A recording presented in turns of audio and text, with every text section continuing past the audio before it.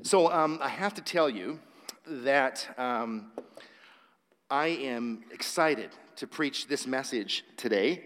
We're at this point in this message series that we're doing here at the River called Tomorrow People, that we can really drill down into the stuff that really helps people grow.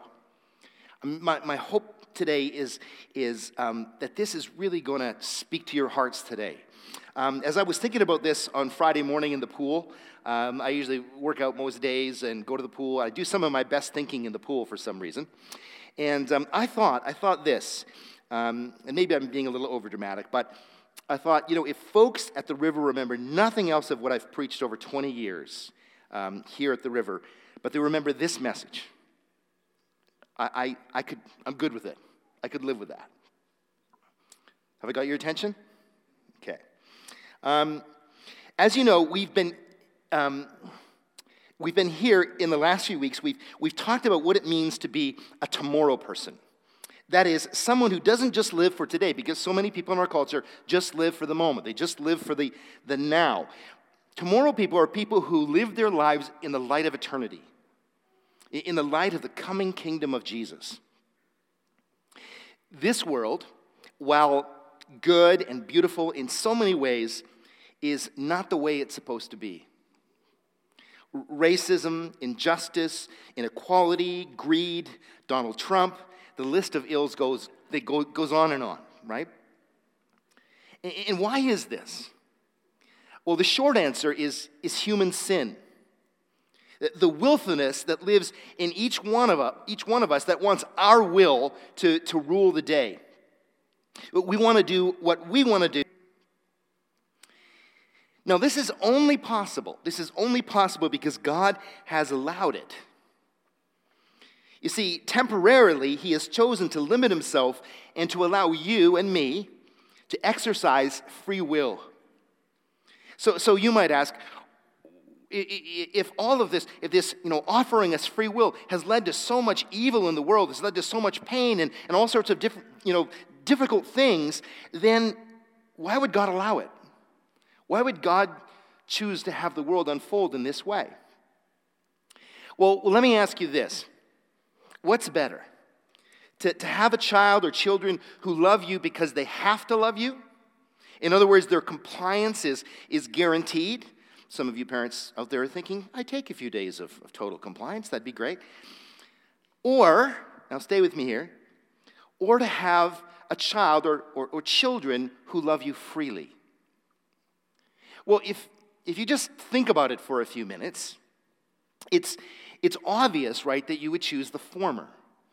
Because, well, to be truthful, the latter, on one level, isn't even love. It's just a robotic relationship. This is why God sovereignly chose to limit Himself. It allows us the freedom to love Him or not to love Him. Should we choose not to love Him and to love ourselves in the building of our own earthly kingdom instead, then great evil is possible. And human history is a testament of that. I mean, just open up any history textbook, and you will see that human beings over the centuries have been capable of all kinds of evil. However, God is not standing idly by and allowing human sin to flourish unfettered. No, He has done something amazing in human history. He sent His one and only Son, Jesus, to become one of us, to become flesh and blood, and to show us how to live a life of love, how to love God and how to love other people. This is what the Bible means when it says that Jesus made the kingdom available to us. Not only did He model for us what it was to live this life of love, not only did He embody it, but He invited human beings to follow Him in living it themselves. He invited them to enter into it and be saved. Saved from what, you might ask? Well, from themselves, all right? As I said last week, our greatest need is not to be saved from what might happen to us, i.e. going to hell. That's how the gospel is often framed, but to be saved from what might happen in us. We need to be saved not from where we might end up, but from who we might become. Understand, friends, hell is not a destination, it's a state of being. Are you with me? Now, this life that Jesus has made available, you might ask, well, to who has he made it available? And the answer to that question is everybody. Everybody. There is not a human being on the face of this planet that it's not available to. This is what Jesus' death on the cross and his resurrection accomplished for us. Listen to Colossians 1. It makes it absolutely clear. It says, "For God was pleased to have all of his fullness dwell in him," that is Jesus, "and through him to reconcile to himself," listen now, "all things, whether things on earth or things in heaven, by making peace through his blood shed on the cross." Listen, you've got to understand this. Your salvation, your opportunity, your ticket, so to speak, to enter into the saved life that Jesus has for you is already bought and paid for. Okay? You can't earn it. It's just a free gift of grace. The only question remaining is this: will you choose to enter into it? Or will you not? Of course, this begs the question, how? How do we enter into the kingdom of God, this glorious life of love that Jesus has made available? How do we enter into it? Well, let me answer that question in this way. I think one of the greatest problems that we have in the church today, and I'm talking about the wider church, is that so many people misunderstand the gospel. They believe that the gospel is an idea, a truth that someone must believe rather than a way of life that someone must follow. I mean, John Ortberg talks a lot about this. He says, in most churches, the standard question to determine whether someone is saved is this: if you should die tonight, would you know that you would be going to heaven? All right? Have you ever heard that question? Sure, a few of you. When people ask this question, what they really mean is, what is the bare minimum entrance requirements for getting into heaven, right? How do you know if you've made the cut, so to speak? And the answer to that question in a lot of churches is you have to believe in Jesus. That is, he is who he said he was, and that his death paid for your sins. And as a result, churches, they go all out to get people to believe this. Some churches encourage potential Christians to pray the sinner's prayer, right? To say, Jesus, I believe in you. I ask you to forgive my sins through your blood shed on the cross. Take me to heaven when I die. In some churches, they talk about this belief being confirmed by some kind of spiritual experience. The Quakers talked about a strange warming of the heart. Other denominations talked about seeing the light of Jesus. Some Pentecostals talk about speaking in tongues.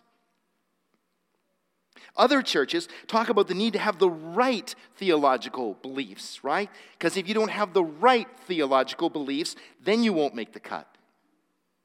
I mean, many of us grew up in a tradition like that. For some of us, and this is extreme, we grew up in a church tradition which believed that only their particular denomination had the right beliefs, and so only their particular denomination was going to heaven. But did you know that Jesus never taught this way? He never taught this way. He never said, you have to believe the right sorts of things about the benefits of my death and resurrection to get to heaven when you die. He never said that.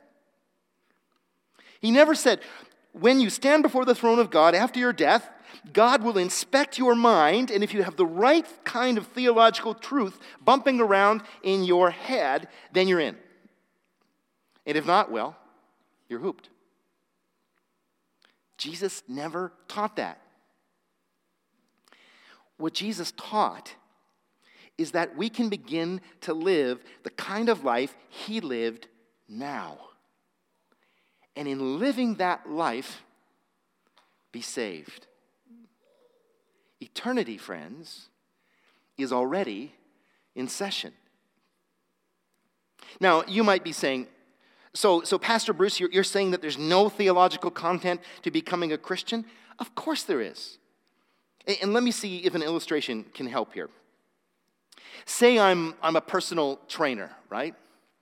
And I come to you and I say, behold, a whole new way of life is available to you. A newer, slimmer, healthier, non-Twinkie eating, better looking you as possible. All right? Come, let me train you, and I will show you. Now, is there a certain content to this statement of mine? Of course there is, right? First of all, you have to believe me, right? You have to trust me, that I actually know what I'm talking about when it comes to training you, and that my claims about how to become fit are true. And then you have to believe that I have your best interests at heart, that I'm not just promising the world, but my real agenda is just to fleece you financially. Further, you have to believe that working out will actually lead toward a better you. Who knows, perhaps there is a Twinkie eating diet out there that leads to the same outcomes, right? Wouldn't that be wonderful? Jesus came among us, and what did he do? First of all, he established credibility and trustworthiness. How? By who he was. By his wisdom, by his power, by his love, by the way he taught. The Apostle John talks about this. He says in the first chapter of his Gospel, the Word, that is Jesus became flesh, he writes, and made his dwelling among us.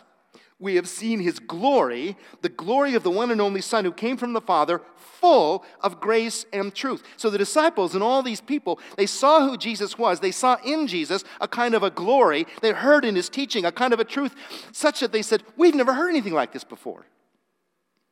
This is amazing. They couldn't believe it.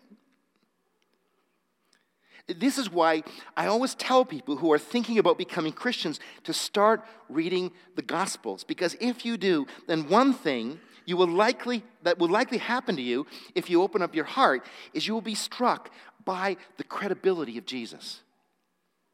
By the credibility of Jesus. This is one thing that is so convincing for me.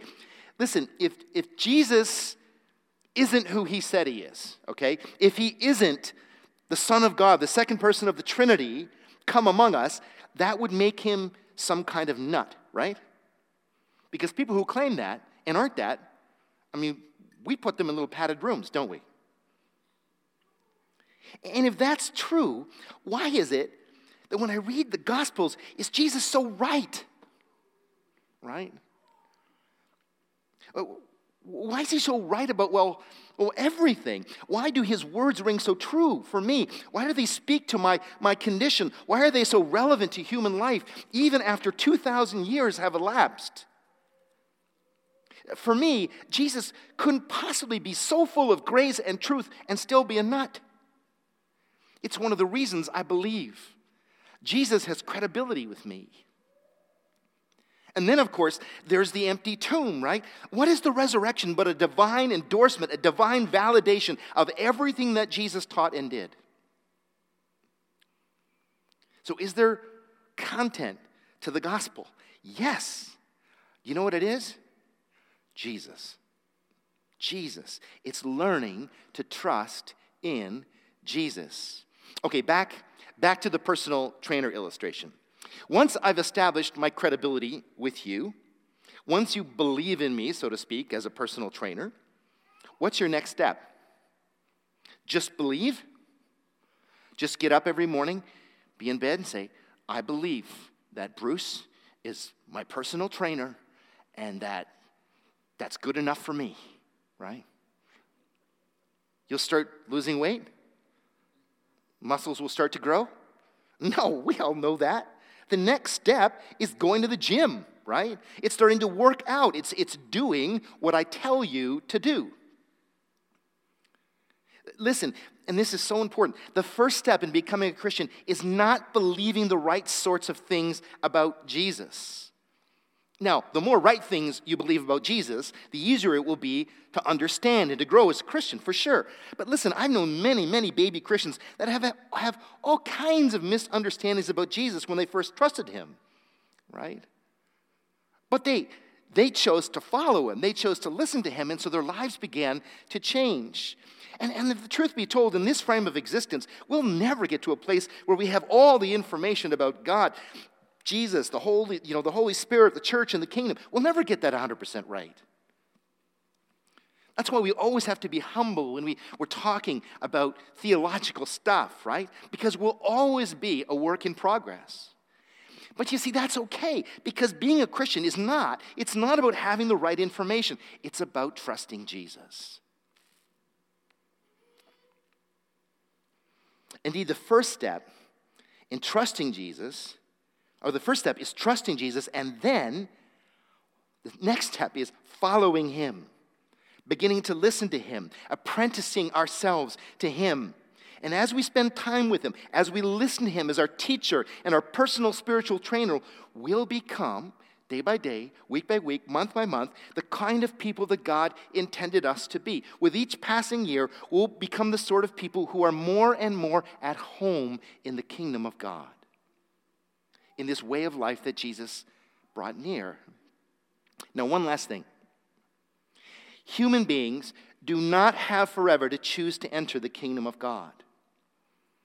Listen, friends, God is incredibly patient, but one day his good and glorious kingdom will break into human history, and wills, that is, all the kingdoms that stand opposed to his kingdom, will come to an end. Okay? Robert Capon once wrote, "One day God will the eternal picnic to begin. The party poopers don't have all day to pray for rain." This is why it's so important for you to choose to follow Jesus today, all right? Remember, eternity is already in session. The question is, will you enter into it? Now, all of this brings me to what I really want to talk to you about this morning, and that is Jesus' teaching methodology. I try to think of a better title, but it kind of landed on that. Because here's the deal. When you understand this, when you understand Jesus' teaching methodology, you will understand exactly how to enter the kingdom of God. You will understand exactly how it is that Jesus saves you. So, how did Jesus teach? How did Jesus teach his disciples? How did he disciple his disciples? Well, it always begins with this. It begins with a picture, a vision of how human life, and more specifically, your life and my life, would look like in the kingdom. Jesus would teach, and he would say, here is what this aspect of your life would look like if you were living in the kingdom, if you were living this way of life that I have brought near. Here's the kind of person you'd become. Here's how you'd respond to the opportunities and the challenges that life places before you. Now, this is where this message is going to get fun, because what I'm going to do is I'm going to put up a variety of topics. Just put those up now. And here's what I want to do. I want to make this interactive for the rest of the sermon. So I need some volunteers, and I don't know how many we'll get through. Depends on time. I want you to come up. I want you to choose one of these, and then I'm going to give you a passage to read that is really Jesus' teaching on this particular topic, and then I'll say a few words after that. We'll see how many we can get through, but I want you to be able to choose what I'm going to preach and teach about this morning, okay? Interactive. So, who wants to be the first volunteer? Who's willing to come up? It's really easy. You just got to pick a topic and read from the Bible. So if you can't read, then don't come up. Okay, come on up. Curtis? And you can use this microphone right here. So, first of all, what topic would you like us to talk about this morning? Pride. Okay, pride. So, hold on. I just got to quickly remember what I was going to talk about when it came to pride. Luke 18, verse 9 to 14. Shall I find it for you, or are you good with it? Yeah, you probably better. Okay. Luke.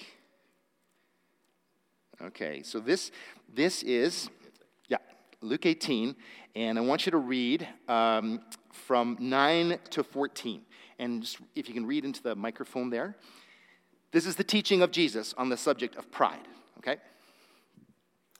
To some who were confident of their own righteousness and looked down on everybody else, Jesus told this parable. 2 men went up to the temple to pray, one a Pharisee and the other a tax collector. The Pharisee stood up and prayed about himself. God, I thank you that I am not like other men, robbers, evildoers, adulterers, or even like this tax collector. I fast twice a week and give 1/10 of all I get. But the tax collector stood at a distance. He would not even look up to heaven, but beat his breast and said, God, have mercy on me, a sinner. I tell you that this man, rather than the other, went home justified before God. For everyone who exalts himself will be humbled, and he who humbles himself will be exalted. All right, thanks, Curtis. The teaching of Jesus on pride. So let's talk about that. Well, what is Jesus getting at here? All right? Well, what he's getting at, bottom line, is he's saying there's 2 kinds of people in the world. There is the kind of person that is in touch with their own sinful nature, and then there's the kind of person that's not. All right? There is the kind of person who understands what they're capable of, their own depravity, and then there is the person who, despite the words that are coming out of their mouth, they don't get it. They don't understand it. And Jesus says, if you don't understand the reality of your own sin, what you're capable of, you will never make progress in the kingdom of God. Right? Even if you think you're making progress. I mean, notice what the Pharisee does. He comes to pray, but he's not really praying to God. He's not really opening up his heart to God, asking God to begin to work in his life. He's not open to change. No, he's coming to God to tell God how wonderful he already is. Right? See, God, all the things that I do for you? And you see, there's an implicit bargain in that. And the bargain is, if I do the right things, if I tithe, if I go to church, if I smile at other people on the street, if I don't kick dogs, right, or cats, then at the end of time, I can stand before the throne of God. I can show him all these wonderful deeds that I've done, and he will say, "Well done, my good and faithful servant. Come into thy inheritance." Right? So that's what's going on in this guy's mind. But because he thinks that way, because he is really all about self-improvement, becoming himself in his own being the right sort of person, he can't even see the sin that's lurking in his heart. I mean, notice in the parable, right? What does he do? He looks over at the publican. That's how he's often talked about, this sinner guy, right? He looks over and says, "Whoa, I'm glad I'm not him. That guy's got issues," right? And implicitly, you know what he's thinking? That guy's not making it in. He hasn't got a prayer. He doesn't fast. He doesn't tithe. He doesn't go to church. His life is a disaster, right? And Jesus says, pride is, and this is what over and over again he talks about how dangerous pride is. Because pride can lead you to trying to make faith your own self-improvement project. And God says, if you do that, I won't be able to work in your heart, right? See, God needed to speak to this Pharisee and needed to say, you got a pride problem. You think you're in control of your own life. You think that you can be good enough yourself. You don't realize that I need to work in your life. All right?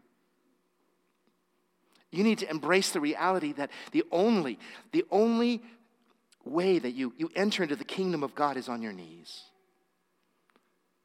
That's why he says, this guy that comes and beats his chest and says, God, I'm a sinner. My life is messed up. I've got so many problems. God, I don't know where to start. Right? And he's weeping because he feels awful about where his life is at this moment. But see, now he's ready. right? It's like the person that goes to the 12-step program and finally gets to that place, right? After like throwing up in garbage cans for 20 years, after coming home drunk, after 3 DUIs, after all the crap that they've been through, they finally come to the 12-step program and they say, I'm an alcoholic. But now they're ready to change. Now God can work in their lives. Now God can teach them what it means to embrace his grace and to follow him, right? See, this is why Jesus, if you know who he's hard on? He's not hard on sinners, because at least they're in touch with their own problems, right? The group that he's hardest on, if you read the Gospels, he's hardest on the Pharisees, all these religious people who think they have it all together but don't see that their hearts are full of themselves, such that their hearts aren't even open to God's grace and the change that God wants to bring, right? And Jesus says, this guy over here, he went away what? Justified, right? That's why Jesus often said, the person who's over here, this person is in this boat, they are more ready to receive the kingdom of God than the other guy. I can work with this heart. I can work with that heart. So now, that's pride, right? Of course, we could say a lot more about this, but what Jesus is saying in this teaching, right? Whoever hears this teaching, he's saying, you can become this kind of person. You can become this kind of person that's justified, but it starts by opening your heart genuinely to God and embracing your own depravity, right? It doesn't end there, but that's the beginning step. You can become this kind of person. Do you know how much good news that was to people?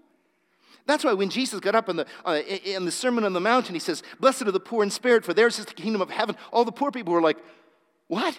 We're blessed?" All the Pharisees have ever taught us is that we're the outcasts. We're the losers. We're the spiritual, refuge, right? We haven't got a prayer when it comes to God. Here comes Jesus and says, theirs is the kingdom of heaven, right? That was such good news. This is why people flock to Jesus, right? See, the truth is the kingdom of God is available to everyone, but will your pride keep you from entering into it? Oh, I could say so much more about this, but let's go on to another one. Who wants to come up and spin the wheel?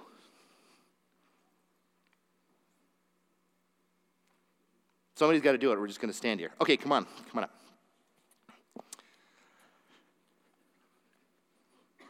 By the way, I love your jersey, Toronto Raptors. Go Raptors. Okay, which one do you want to talk about? Worry. Worry, okay. So let me just, sure I get the right passage here. Okay, Matthew 6, verse 25 to 34. So if you have your Bibles, by the way, you can follow along. Matthew 6, which of course, Matthew 6 is part of Jesus' Sermon on the Mount. So here's Matthew 6, and again, we want 25 to 34, okay? And come just do right here in front of the microphone. Matthew 6, 25 to 34. Therefore, I tell you, do not worry about your life, about what you will eat or drink, or about your body, what you will wear. Is not life more important than food, and the body more important than clothes? Look at the birds of the air. They do not sow or reap or store away in barns, and yet your heavenly Father feeds them. Are you not much more valuable than they? Keep going. Is that to 34? Oh, 34, sorry. Yeah. Who of you, by worrying, can add a single hour to his life? And why do you worry about clothes? See how the lilies of the field grow? They do not labor or spin. Yet I tell you that not even Solomon in all his splendor was dressed like one of these. If that is how God clothes the grass of the field, which is here today and tomorrow is thrown into the fire, will he not much more clothe you, O you of little faith? So do not worry, saying, what shall we eat, or what shall we drink, or what shall we wear? For the pagans run after all these things, and your heavenly Father knows that you need them. But seek first his kingdom and his righteousness, and all these things will be given to you as well. Therefore, do not worry about tomorrow, for tomorrow will worry about itself. Each day has enough trouble of its own. Okay, great word. So that's Jesus' teaching on worry, right? And it's probably a familiar passage because it's been preached a lot. And so Jesus wants to make a couple points here. The first thing that he wants to point out to everybody is he's like saying, hey, anybody worry out there? Any worriers out there? Any of you spend a lot of time anxious and worrying about, what you're going to eat tomorrow, your job, your kids? Any worriers out there? As Jesus addressing the crowd, and I'm sure a few people are going, yeah, I'm pretty worried, right? And Jesus says, okay, here's the thing that you need to understand. A couple things. First of all, worrying is a fruitless enterprise. I mean, whether you worry about tomorrow or whether you don't worry about tomorrow, tomorrow is still going to arrive, okay? Jesus says, all this energy that you are expending, worrying, and filled with anxiety, it's wasted energy, all right? I mean, it's much better to do something productive than worry all the time. The second thing that Jesus wants us to understand about worry is this. Is he's saying, listen, here's what you need to remember. You have a heavenly Father, right? You are not an orphan, right? You are not abandoned to this earth. He sees you. He knows you. He loves you, okay? And he's in control of this world, okay? Sometimes it may not look like that because, things go up and down and there's challenges and our lives never just like always upward and to the right? We go through valleys and difficulties. But Jesus says, despite that, you have a heavenly Father who loves you, who sees you, who knows your name. You know how you know? Just look at how he takes care of the birds. Look at how he takes care of the littlest things in creation. Every spring, the flowers come up again. Every morning, the sun rises again. You look at all around you, and the animals are being fed. And things are working. The creation is working. God is in control. You have a heavenly Father. So trust him, Jesus says. Trust him, right? Instead of saying, oh, what's going to happen to me, right? Father, this day, I commit myself to you. I want to give all my anxieties and all my problems and I'm going to give it to you. I'm going to trust that you are going to provide for me. I may not see how it's going to happen, but I'm going to trust that in the same way you feed and take care of the rest of creation, and I'm part of creation, you're going to take care of me, right? And what Jesus is saying implicitly is he's saying, understand how wonderful it is to live in this way. To not live every day anxious about what's going to happen tomorrow, but to live in a way that you're saying, I'm going to live in a state of trust and not in a state of worry. Suddenly, all this backpack of worry that I've got on my back, I can take it off and I can leave it. Suddenly I'm free, right? Suddenly I'm okay. Now, remember what Jesus says, and it's really interesting what he says at the end of this. If we just go back to it, he said, "Therefore do not worry about tomorrow, for tomorrow will worry about itself. Each day has enough trouble of its own," right? So understand what Jesus is saying. He's saying, here's the forecast for your life. Trouble today, trouble tomorrow, okay? So Jesus is not saying, if you follow me, you'll never have any trouble. No, he's saying, there's going to be challenges to face today, and there's going to be challenges to face tomorrow. But you can face them in one of two ways. Either in a state of trusting that you have a Father that loves you and takes care of you, or you can live in a state of fear and anxiety. Your choice. But people who live in the kingdom, they trust. They trust, right? They get up in the morning, they give themselves in prayer to the Lord and say, Father, into your hands I commit my spirit. All right? Give me feet for the path today.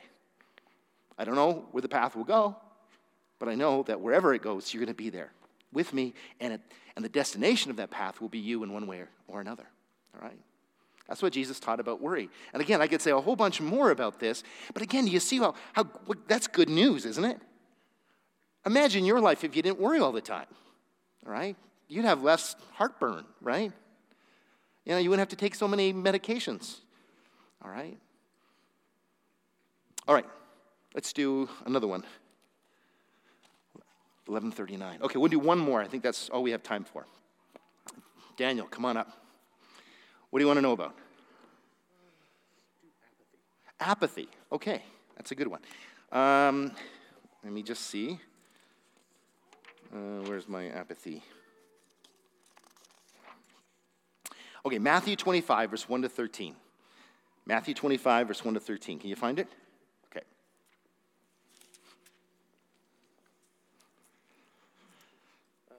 The parable of the 10 virgins. Just right into the microphone so that we can hear you. At that time, the kingdom of heaven will be like 10 virgins who took their lamps and went out but did not take any oil with them. The wise, however, took oil in jars along with their lamps. The bridegroom was a long time in coming, and they all became drowsy and fell asleep. At midnight, the cry rang out, "Here's the bridegroom, come to meet him." Then all the virgins woke up and trimmed their lamps. The foolish ones said to the wise, Give us some of your oil, our lamps are going out." "No," they replied, "there may not be enough for both us and you. Instead, go to those who sell oil and buy some for yourselves." But while they were on their way to buy the oil, the bridegroom arrived. The virgins who were ready went in with him to the wedding banquet, and the door was shut. Later the others also came. "Sir, sir," they said, "open the door for us." But he replied, "I tell you the truth, I don't know you. Therefore, keep watch, because you do not know the day or the hour." Okay, Jesus is teaching on apathy, and I'll show you how this works. So there's really three types of parables that Jesus tells in the Bible. He tells us parables of what are called parables of grace, all right? And they're designed to help us understand the nature, the depth, the incredible beauty of the grace of God, all right? So what might be a parable that explains that? Say the prodigal son, the parable of the prodigal son, right? You know, the father extends his arms, runs, and receives back this prodigal son. It's all grace, all right? Then a second type of parable are parables of the kingdom. Now, parables of the kingdom are designed to help us understand how the kingdom works, okay? And I won't go too far into that. The third type of parable is parables of judgment, okay? Now, which type of parable do you think this is? It's a parable of judgment, yes. So Jesus is trying to explain that while God is grace-filled and while the kingdom of God has been made available to every single person on the face of the planet, I talked about this earlier, one day, the bridegroom is going to come back, all right? And at that moment, the opportunity to enter into the kingdom, to enter into the door of the banquet hall, will be shut, okay? And this is it's kind of a terrible thing to think about, but listen, the door has been opened. The door is open right now. You have a chance to have your lamps filled with oil, and you have a chance to be ready. You have a chance to enter into this life that's available to every single human being, but you must enter in. You must choose it, right?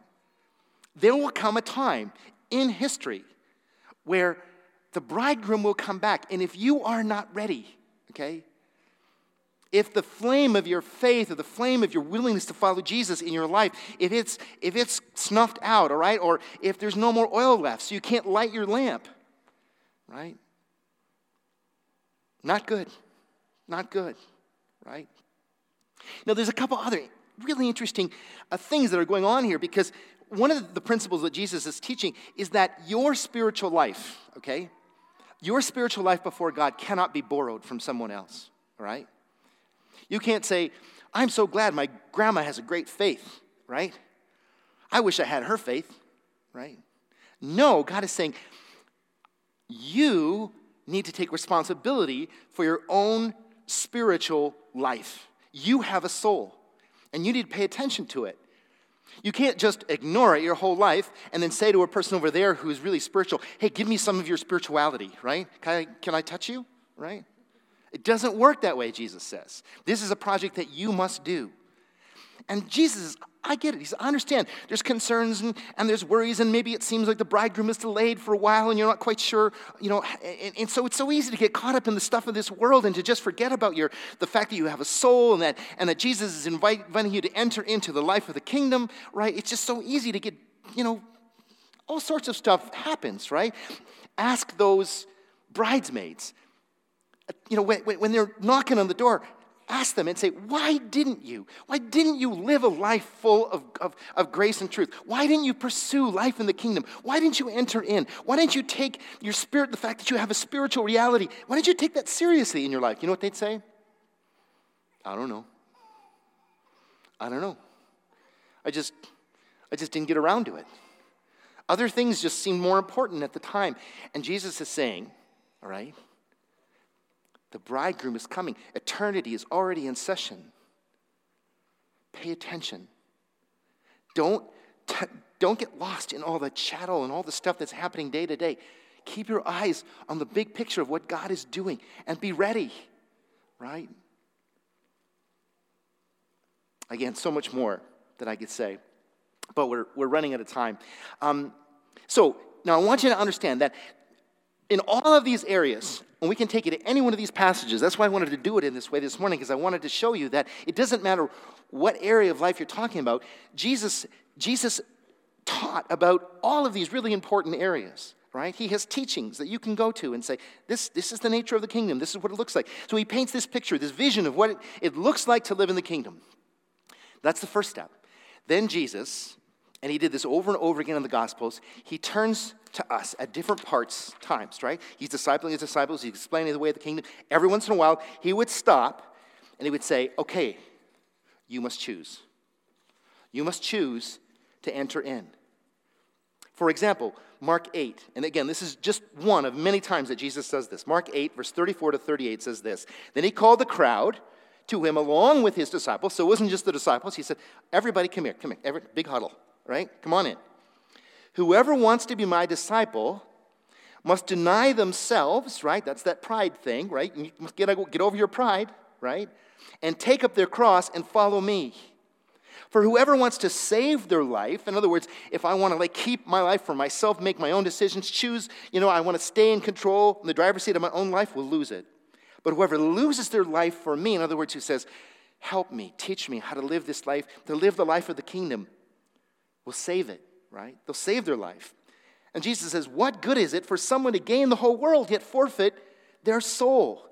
Or what can anyone give in exchange for their soul, right? A Lexus, right? A house in Hawaii?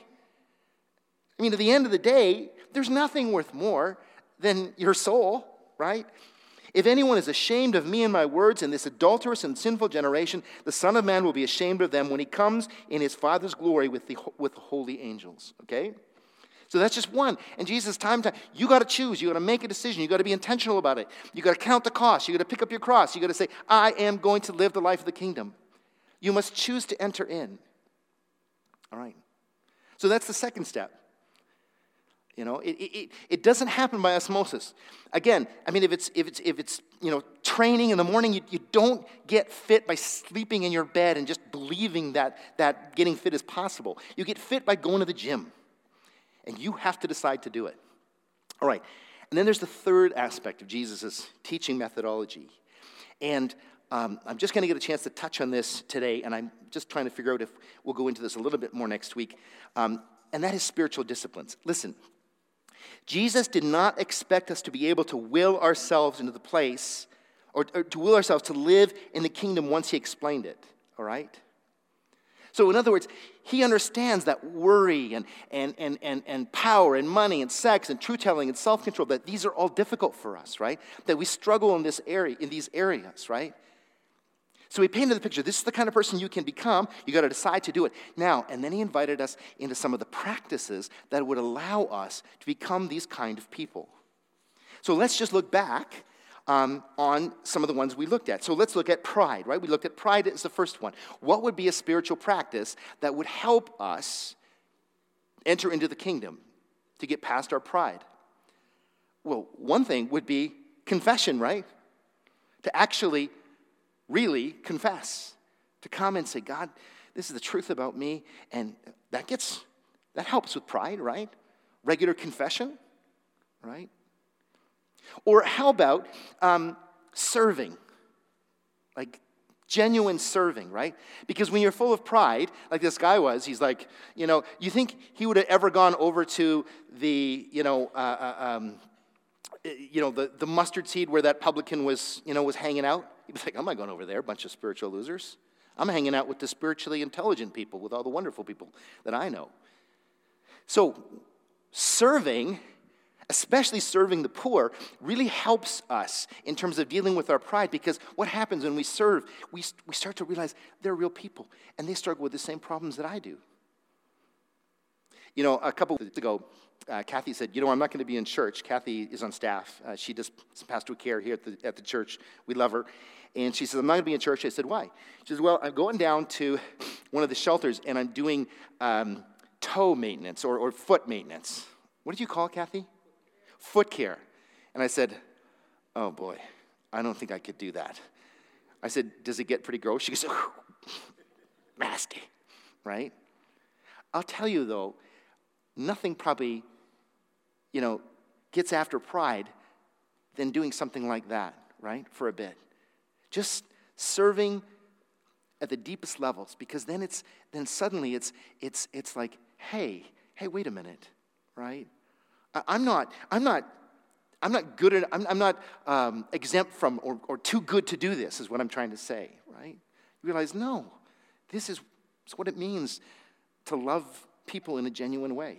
All right, so those are just a couple spiritual practices that we could get after. The second one, what was the second one again? Worry. Okay. What are some things that you could do to address worry in your life? Well, one of them, I think, is prayer, right? Is to start the day with prayer. Just to say, God, I'm going to be tempted today to worry about this or about that or about the big meeting that I have or about all kinds of different things in my life. But instead of worrying, I'm going to try to trust you as best as I can, all right? I'm going to try to trust you as best as I can. And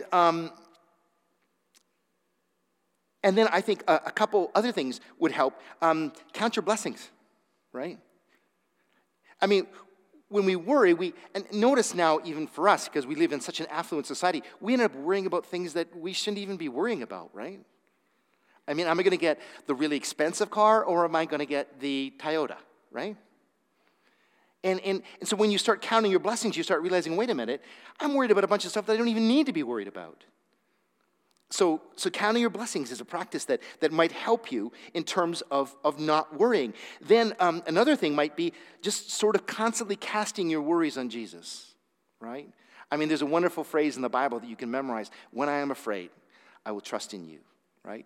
So when you get to those junctures in your life where you're tempted to worry, you can say, Jesus, I'm going to give this to you. I'm not going to worry about this. I'm going to trust that I have a Heavenly Father that loves and cares for me, all right? So last one, apathy. All right? What might be some spiritual practices that we could get after with apathy? Well, I think with apathy, again, a regular prayer and probably some solitude as well, right? Because have you ever noticed when you get quiet, that's when you actually, you start to start really thinking about your life, and you start actually going into the soul, and you start thinking about the value of your soul. So that's a practice. So again, my point is, and again, we're way over time here, my point is this, and I want to invite the band to come back up now, is that this is Jesus' methodology for teaching. Vision, then decision, and practice, okay? This is what it means to be saved, okay? This is what it means to enter into the kingdom. This is what it means to have your life redeemed. It is to listen to Jesus. It is to apprentice ourselves to Jesus. It's to decide to follow Jesus, and then it's to begin to practice the things that will allow us to live in the kingdom, to not worry but trust, to care, to not be prideful but to learn humility. Is this making sense? I hope so. And we'll try to maybe do a little bit more follow-up next week. Let's pray. And Father,